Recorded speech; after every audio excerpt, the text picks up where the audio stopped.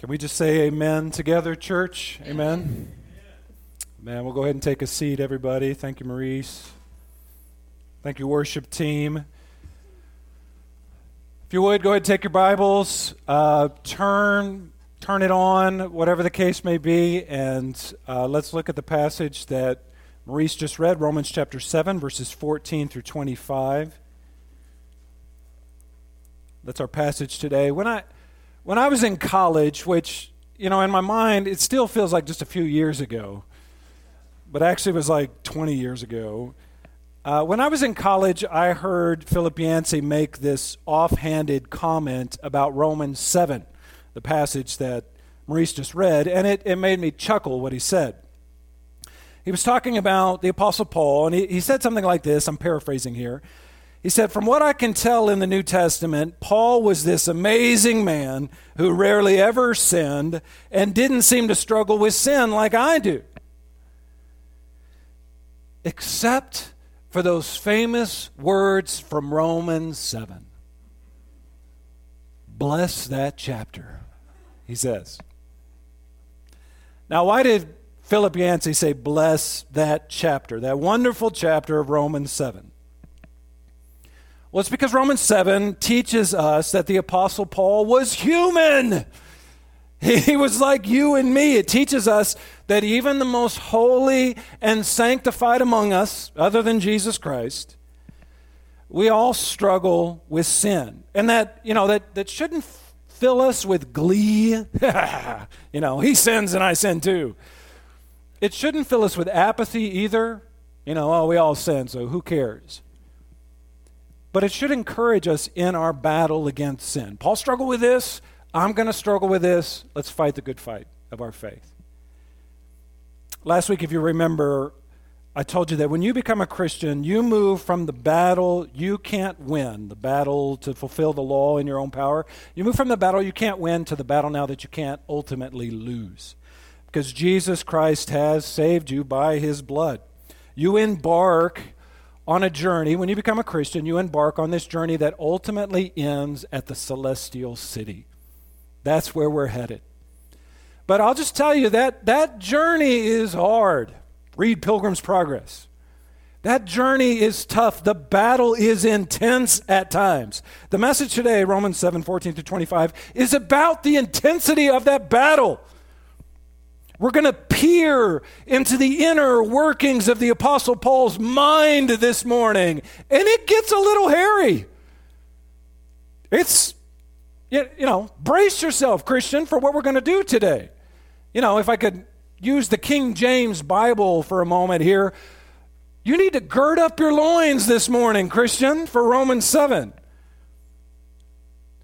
Because we're going to take communion in just a few moments. And we're going to celebrate the gospel. But before we get to the gospel, I want us to experience and see the fierceness of the battle that we're in as Paul describes it. It is fierce. But, just a reminder, it's a battle that we can't ultimately lose. Because we are on the side of Jesus Christ, right? Amen, church? Y'all with me this morning? So let's get into this morning. I've entitled this message today, I Fought the Law and the Gospel Won. We're going to get to the gospel in a second, but Paul, just so you know, Paul mentions the law. You probably heard that a lot as Maurice was reading. He mentions the law 9 times in this text, and I think 23 times in Romans 7. So Romans 7 is about the law, the law, the law. And obviously this is important to Paul's argument here. So let's talk about the law and how it relates to us and our need for the gospel. This is number 1 in your notes. The law is spiritual, but I am fleshly. That's what Paul is saying here. The law is spiritual. The law is even empowered by the Holy Spirit, inspired by the Holy Spirit even. It's good. It derives from God. It's holy and it's righteous. It'd be great if we could hear the law, understand the law, and obey it perfectly. That would be fantastic, but we can't do that because it is spiritual and we are fleshly. And there's this thing inside of all of us called sin. And sin is the wrench in the gears of our plans to obey God. We want to obey the law perfectly, but we can't because we've got sin inside of us. The problem The problem is that we've got this Mr. Hyde inside of us constantly that is wrecking Dr. Jekyll's plans. Right? Did you read the book this last week? I hope you read the book. If you didn't read it last week, read it next week. Short book. Should get through it. And what was Robert Louis Stevenson writing about there? He's writing about this monster that's inside of us that keeps blowing our desire to do the right thing. We may have defeated the monster through our faith in Christ, but that flesh still persists. By the way, Robert Louis Stevenson, the author of that book, Strange Case of Dr. Jekyll and Mr. Hyde, he knew about Romans 7. He was a good Presbyterian kid. He grew up in a Calvinistic home. He knew all about this. And there's even some good evidence that he wrote that book as an outworking of Romans chapter 7. He knew this struggle. He knew the Mr. Hyde that was inside of him. And even as followers of Jesus, we still have to deal with that monster within. It's a fight we won't ultimately lose, but we still have to fight. Paul had to fight. We're going to have to fight. Look at verse 15 with me. Paul says, "For I do not understand my own actions." In verse 14, he says, "For we know that the law is spiritual, but I am of the flesh, sold under sin. For I do not understand my own actions. For I do not do what I want, but I do the very thing I hate." Does that sound familiar? This is autobiographical here for Paul. It could be autobiographical for all of us in this room. I just want to point out a few things here in the text for you. If you just indulge me for a moment, let me just point out a few grammatical aspects of even the Greek text here. You know, Paul's entire mode of writing here has turned autobiographical. And that was even true in last week's passage. I mentioned that briefly. If you look at verse 8, we looked at this last week. Here's what Paul wrote. He said, "But sin, seizing an opportunity through the commandment, produced in me all kinds of covetousness." In verse 9, he said, "I was once alive apart from the law. But when the commandment came, sin came alive, and I died."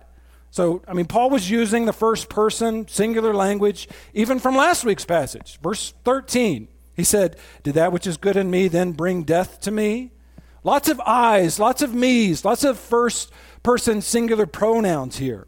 But there is a difference between last week's text and this week's text, and I want y'all to see this. Last week's text was past tense verbs. Paul was talking about autobiographically about his life before salvation. This did happen. In the Greek, the verb used there is the aorist tense.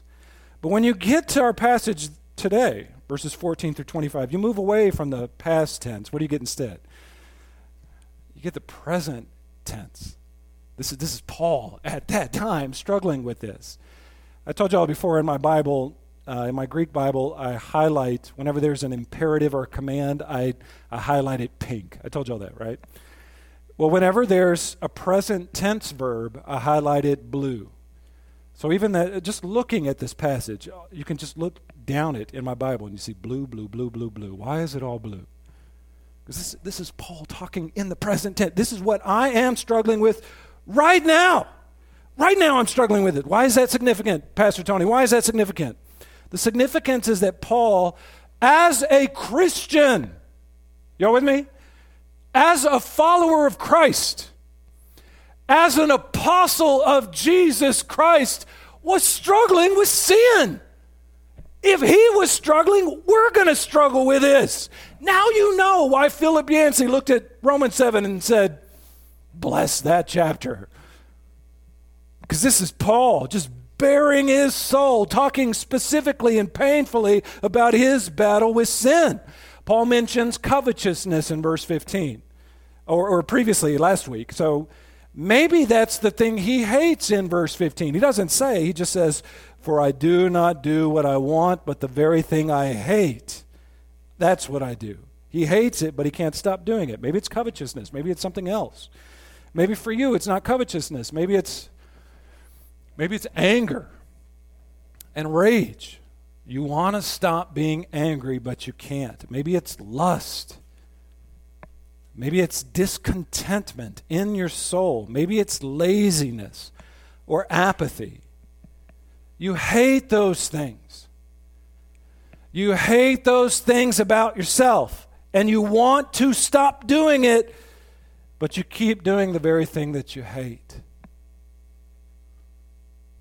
I heard a pastor say once that you can discern the spiritual maturity of a Christian by how much they hate sin. And I think there's something to that. And it's not just that it's definitely not that they're sinless. They're not. No mature Christian is sinless. They'll sin less, and we will sin less as we grow as a Christian, but we'll also grow in our hatred of sin. And if I could just qualify that for a moment, you can tell somebody's spiritual maturity not by how much they hate sin, like the sin out there, or how much they hate the sin of other people. That's actually pretty easy to hate that. To hate the sin of your spouse or hate the sin of your kids. You can tell the maturity of a Christian by how much they hate the sin that is right here inside of them. There is a sin inside of me, and I hate it, and I'm struggling to defeat it. In that book, in Dr. Jekyll and Mr. Hyde, Dr. Jekyll is an fine upstanding citizen, but he's frustrated as he ages because there's a part of him that is wicked and evil, and he feels like it's holding him back. There's something inside of him that's holding him back. So he develops this potion. And what he's trying to do is he's trying to separate the good side of him and the evil side of him. Because he says, there's even a quote in the book where he says, I feel like an incongruous compound of good and evil mixed together. Does that sound familiar? Does that sound like us? An incongruous compound of good and evil all mixed up together. So Dr. Jekyll, he makes this potion, and now he's got a bad side to him, Mr. Hyde. And this word Hyde derives from the word for hideous or hidden. This is the hideous, hidden side of Dr. Jekyll. And so the bad side of him goes out at night when he drinks the potion, and then the good side of Dr. Jekyll is during the day. And what Dr. Jekyll finds out is, as he takes this potion, Mr. Hyde, his alter ego, is way, way, way more evil than he ever could have imagined. He's a murderer. And what he realizes, too, is that as much as he's trying to separate himself, those two are both a part of him. He is authentically both of those. I am Dr. Jekyll and I am Mr. Hyde. They are both him. And what's strangely encouraging about Romans 7 is that Paul confesses in this passage that there's a Mr. Hyde inside of him too. There is this dark side, this hidden side, this hideous side to him. There's a sinfulness of flesh that he's got to battle against. Maybe that resonates with you this morning. Maybe you feel like an incongruous compound of good and evil mixed together. Can you relate to that? I can. For I do not do what I want, but I do the very thing I hate. I can tell you how many times I've said that in my life. There's a part of me that wants to do the right thing. There's a part of me that longs to do the right thing. But there's a Mr. Hyde there too that's battling against me. Paul's struggle, we're going to struggle too. This is not unusual. This is the Christian life. I know this is a perfectly cheery message this morning. But I don't think I'm saying anything that you guys are shocked by. So the law is spiritual. It's good.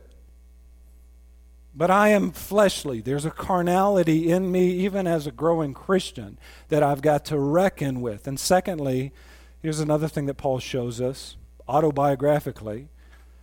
He shows us that the law is perfect, but I am imperfect.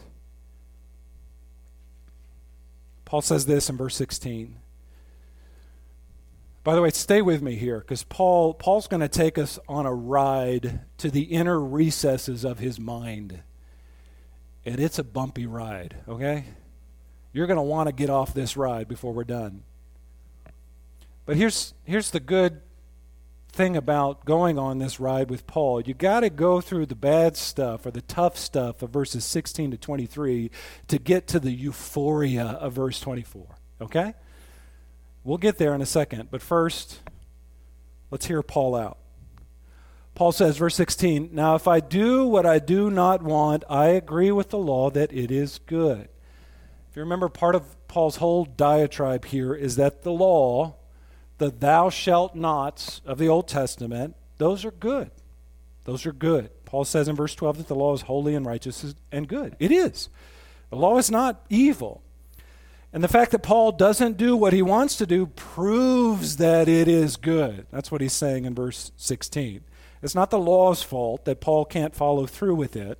That doesn't make the law bad. It points out that Paul is sinful, that we are sinful. We can't do what the law wants us to do.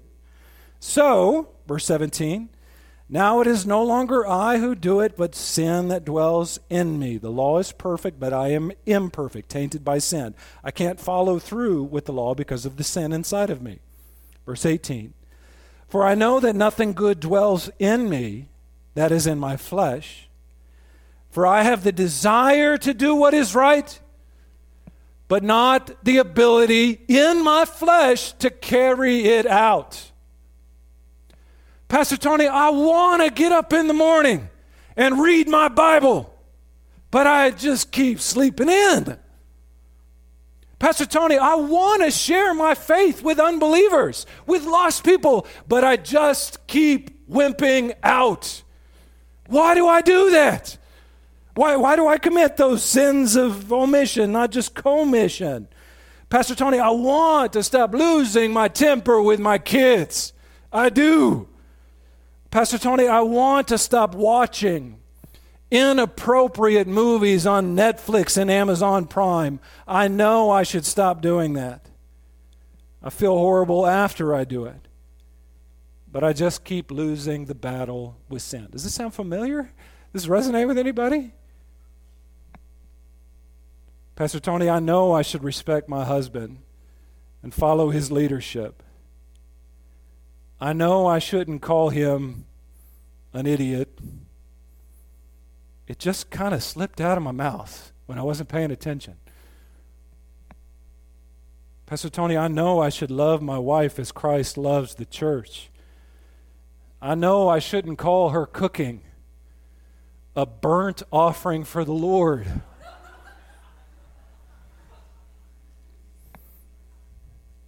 It just slipped out when I wasn't paying attention. Why do I say those things? Why do I hurt her feelings? Why do I hurt other people? You know, a lot of our sins are sins of the tongue, aren't they now?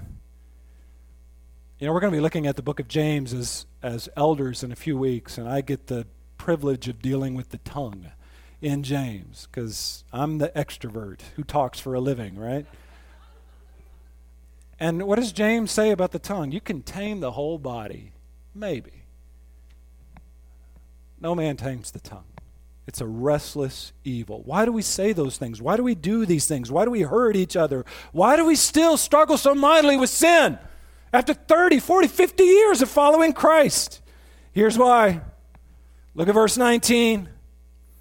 For I do not do the good I want, but the evil I do not want is what I keep on doing. Now, if I do what I do not want, it is no longer I who do it, but sin that dwells within me.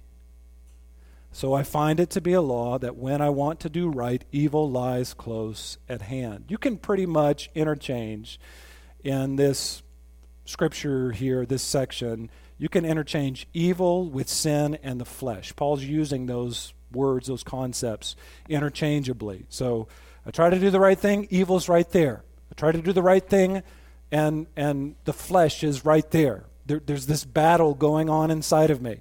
I read God's word and I want to obey it, but then also there's this sin nature in me that wants to sin. And it's like World War II happening in my soul. And the Axis powers are advancing on my allied powers, and I'm trying to hold them back. This is going on inside of me right now. You know, in the Roman world, the poet Virgil, he talks about this king whose name is Mezentius. And Mezentius would torment prisoners and murderers. He would torment them by attaching to them the dead body of the person that they killed. So they would have to walk around, these condemned murderers, with a dead body attached to them, a dead, decomposing body that they killed. And you know, that's it's kind of a gross analogy, I know. But that's what our flesh is like. That's what the Christian life is like. We're dragging around this dead body of sin and death called the flesh. And it's holding us down. Remember what St. Francis of Assisi said about his flesh? Remember what he called it? Brother donkey, right? You tell your flesh to do something. You tell yourself to do something, and he doesn't want to do it. Why doesn't he want to do it? Because he's opposed to you. Actually, Mark Twain, who was probably not a Christian, but he had some insight into this. He said there was this thing inside of him called his inner mule. And he wants to do something. He desires to do something, but that inner mule inside of him keeps resisting it. You tell it to do something, and it won't do it. It does the exact opposite of what he wants him to do. Why? Because he told him to do it. That's why it does the opposite. That's his inner mule. Can I just... All right, let me... I'm a little nervous about this, but let me share my own struggle with Brother Donkey. Can I do that with you this morning? I've been thinking this through my own life, and I guess I figure if Paul can do this, be this transparent, then Pastor Tony can do it, even if it makes us a little bit uncomfortable. I told you last week that the older you get as a Christian, the more you start to see the sin in the cracks of your heart.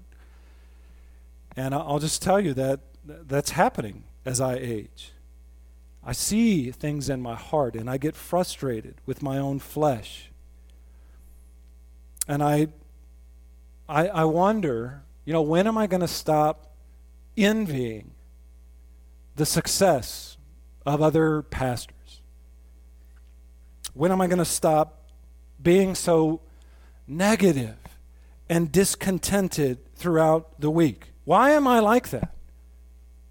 Why do I get a twisted satisfaction at seeing other pastors fall?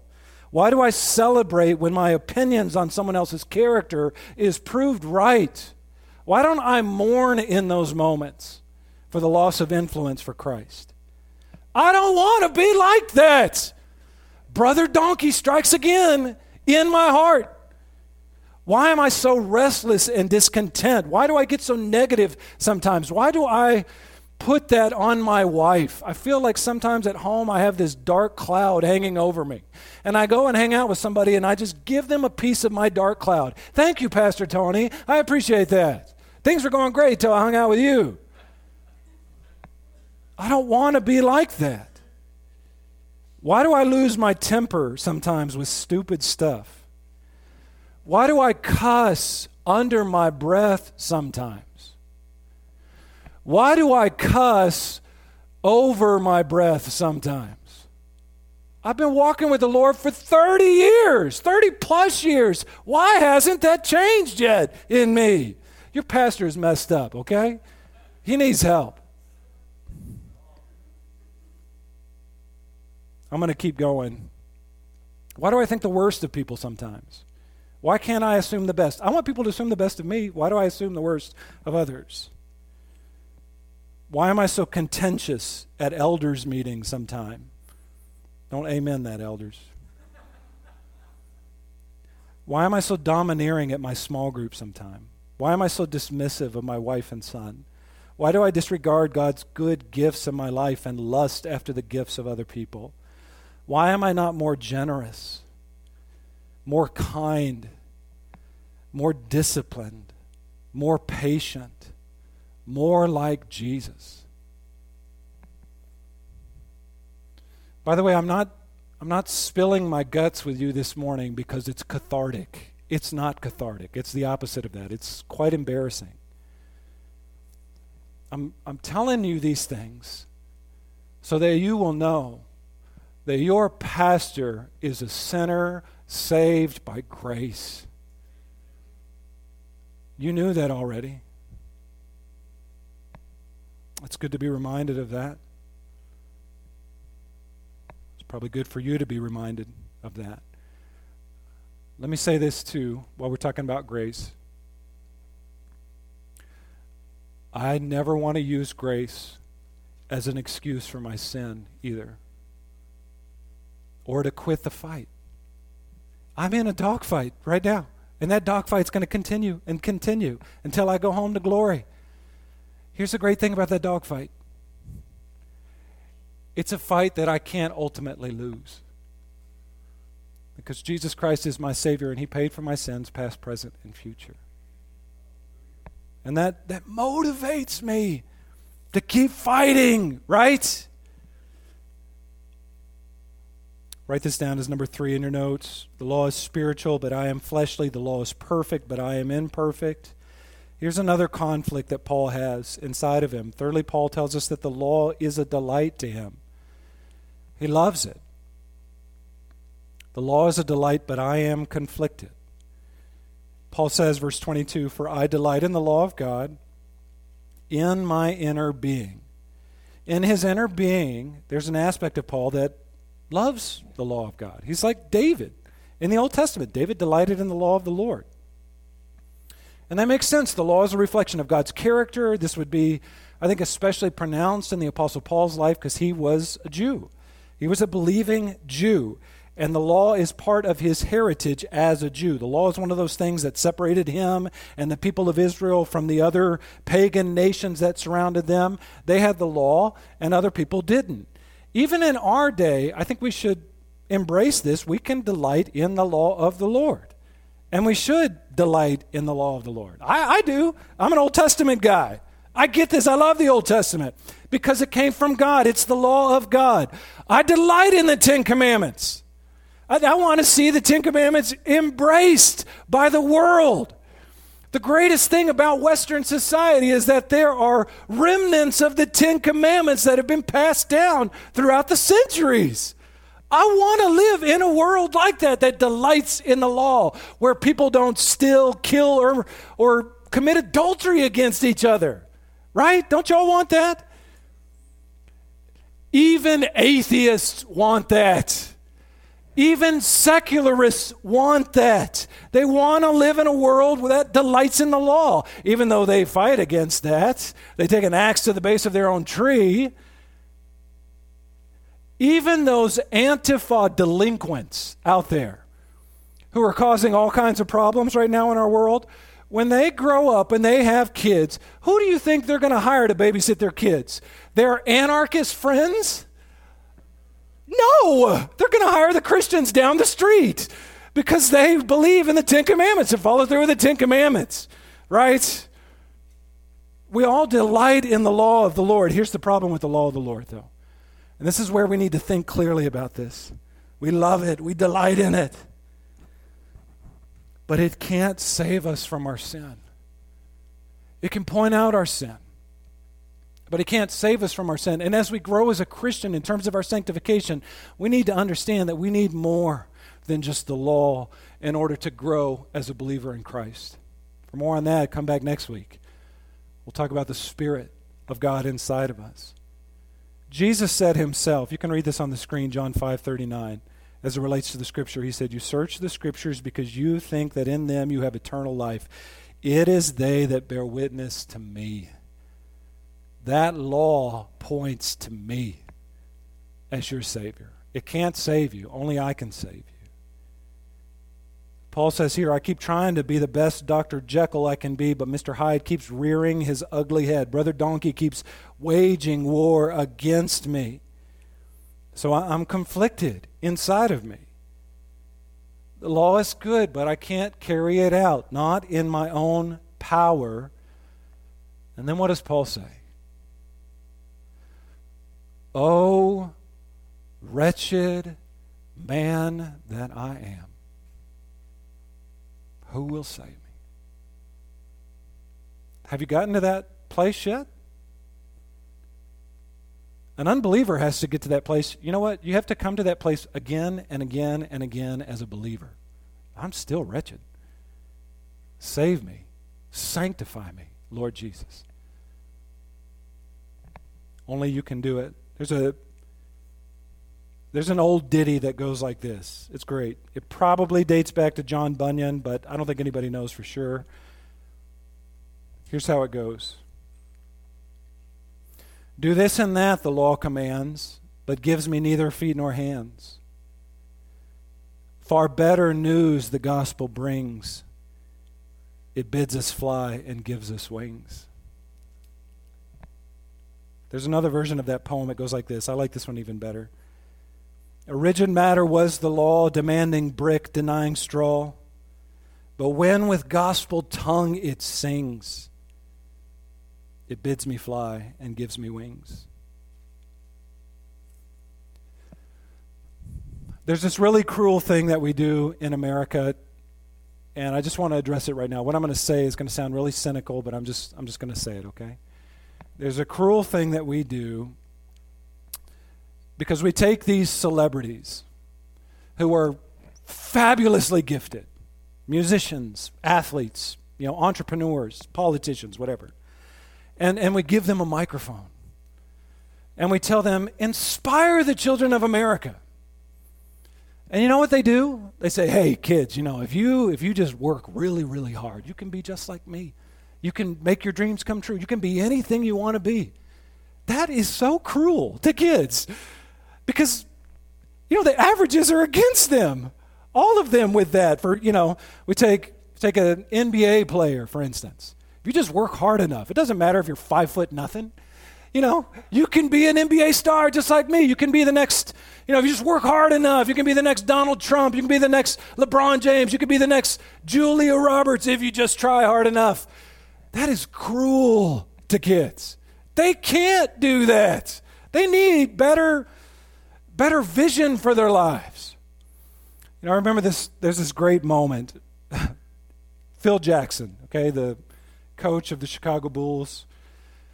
This is the only time I'm going to mention him in a positive light, okay? So, this is a great moment when he was being interviewed by the media, and all these parents were angry because when Michael Jordan came out of retirement, at first he couldn't wear number 23 like he used to, so he wore number 45. And so all these kids and their parents bought these jerseys, these Chicago Bulls jerseys with 45 on it. Well, all of a sudden, Jordan got tired of 45 and went back to 23, even though it was against league rules. So all these parents were furious. And they'd spent hundreds of dollars on jerseys for their kids with 45. And so the media got a hold of this, and they asked Phil Jackson, what do you think about it? This is really bad, isn't it? What do you feel? How do you feel about all these parents who are angry? And Phil Jackson said, this is a great quote. He said, buy your kids books. Don't buy them Michael Jordan jerseys. Great quote. And it's so realistic, too. I get really annoyed when celebrities, when people get in front of people and give them a vision for their life that is untenable, that they can't possibly reach. When guys who are 6'4" and taller try to convince people, and by the way, the average height in America is 5'9" for males, by the way. You're not making the NBA. You heard it here first, okay? Just quit. And it's cruel when people get in front of everybody else and say, go after this thing that you can't possibly reach. Where am I going with this? I'm going somewhere, I promise. Churches do something similarly cruel.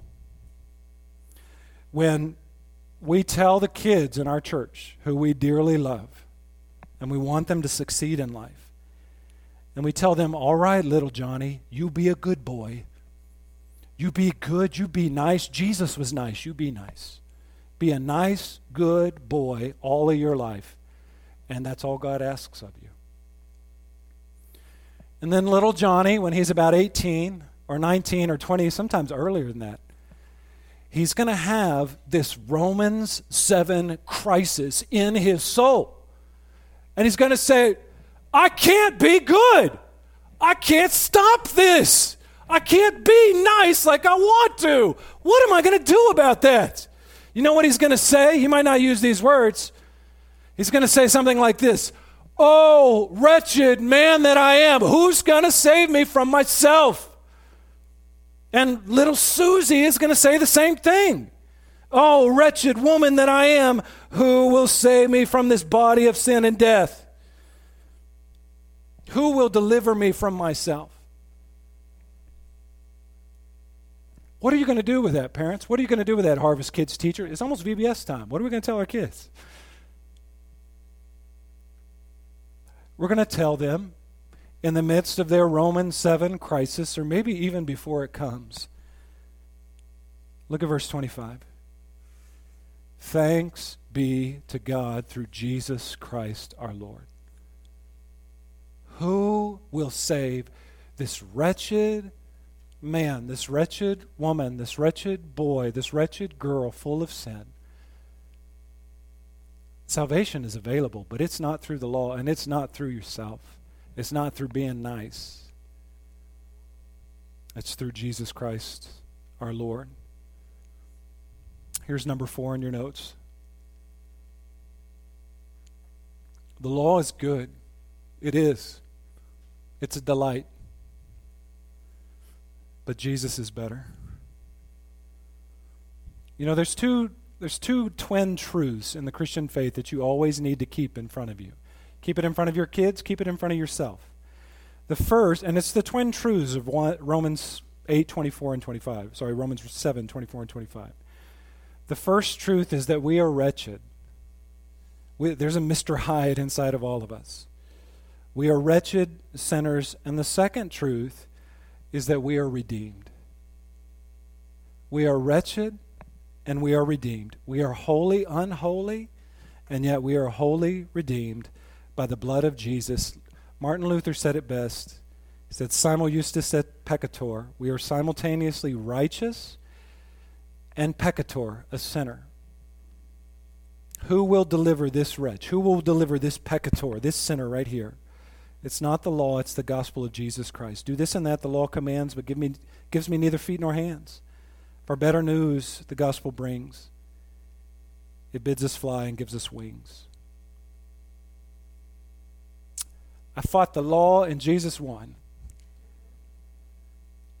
I fought the law and the gospel won. What's the gospel, Pastor Tony? It's almost VBS time. Can you give it to us like really succinctly so I can tell it to a kid like in 30 seconds before he starts screaming? Yes, I have some experience with that. Here's the gospel. You're a sinner. I'm a sinner. Jesus, God of the universe, came to this world and died on a cross for our sin. And your faith in him, faith in his death, faith in his resurrection is what saves you from your sins. If you believe in your heart that God raised Jesus from the dead, if you confess with your mouth that Jesus is Lord and believe in your heart that God raised him from the dead, you shall be saved. Romans 10, verse 9. That's the gospel. We're about to enact the gospel by taking these communion elements. That's how we're saved. That's the gospel that the Apostle Paul believed after that Damascus Road experience. That's the gospel that Pastor Tony embraced at the Nazarene Christian School in Austin, Texas, when I was about 6 years old. And that's the truth that all of us as sinners need to embrace in order to be saved from our sin. I do want to say this. I'll close with this, and then we can take communion. This is kind of a teaser for next week, okay? Because even as you look at verse 25, even as maybe you heard it read earlier, you know, Paul doesn't end verse 25 with that fantastic climactic statement, thanks be to God through Jesus Christ our Lord. You know, if I was the Apostle Paul, I'd close there. I'd probably finish the book of Romans. Just, that's it, we're done. Because that is, oh my God, that is great. That is a great way to close. And what follows is, can I just be honest? It's a little more anticlimactic than climactic. Because look at the end of verse 25. Paul says, So then, in light of all this stuff I talked about in Romans 7, the law and so forth, I myself serve the law of God with my mind, but with my flesh I serve the law of sin. It's kind of like, wah, wah, wah, isn't it, at the end there? Like, what a downer. Why does Paul say that? Why did God put that in there for us? Well, I think what Paul is trying to signal here, even after that climax of Christ Jesus saving us from our sin, is that the fight continues in our life. It continues until Christ returns. And there's still that fight going on inside of us. So what do we do about it? Do we just kind of sit back and lose the battle? Do we just let Brother Donkey have his way with us? No, we don't, but we've got to put a new strategy in place in order to battle against the sin inside. It can't just be willpower. It can't just, I'm just going to pull myself up by my own bootstraps. There's got to be something better than that gives us victory over sin. And there is something better. You know what it is? You know what it is inside of us? Romans 7 is all about the law. The law, the law, the law, the law, the law. 23 times the law. You know what Romans 8 is about? You know what the most prominent word in Romans 8 is?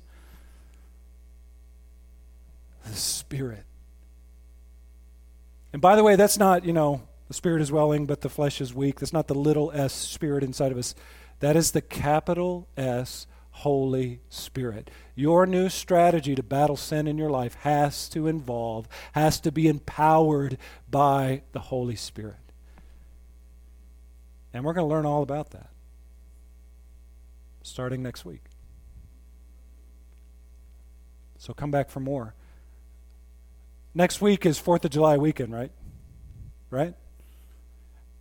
I think I'm going to call my sermon next week Declaration of Independence, okay? Because there is freedom in the Christian life found not through the law and our willpower to fulfill the law, but by the Holy Spirit inside of us, right? More on that next week. O wretched man that I am, who will save me from this body of death? Praise be to God through Jesus Christ, my Savior. Jesus, we confess our faith this morning. Our faith in the living God who created the world.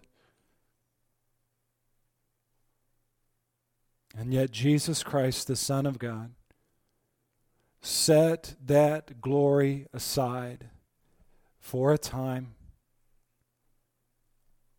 and came into this world and humiliated himself by dying on a cross for our sins.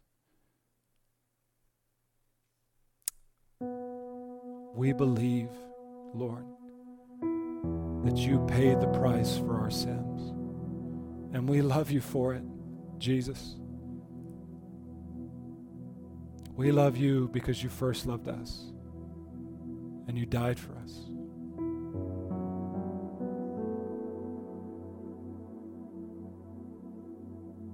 And God, we thank you that you didn't just defeat sin, you defeated death. And you rose from the dead, glorious. You're sitting at the right hand of God the Father, even right now, interceding on our behalf. Lord, we remember you. We worship you. We love you. God, remind us always of those twin truths. That we are wretched and yet we are redeemed. We are holy and holy, but we are wholly redeemed by the blood of Jesus. May we never forget those twin truths, Lord. And we do pray for the Holy Spirit to empower us to live lives that are pleasing to you. Do that work in our lives, we pray. If you want that, church, if you desire that, say amen with me. Amen.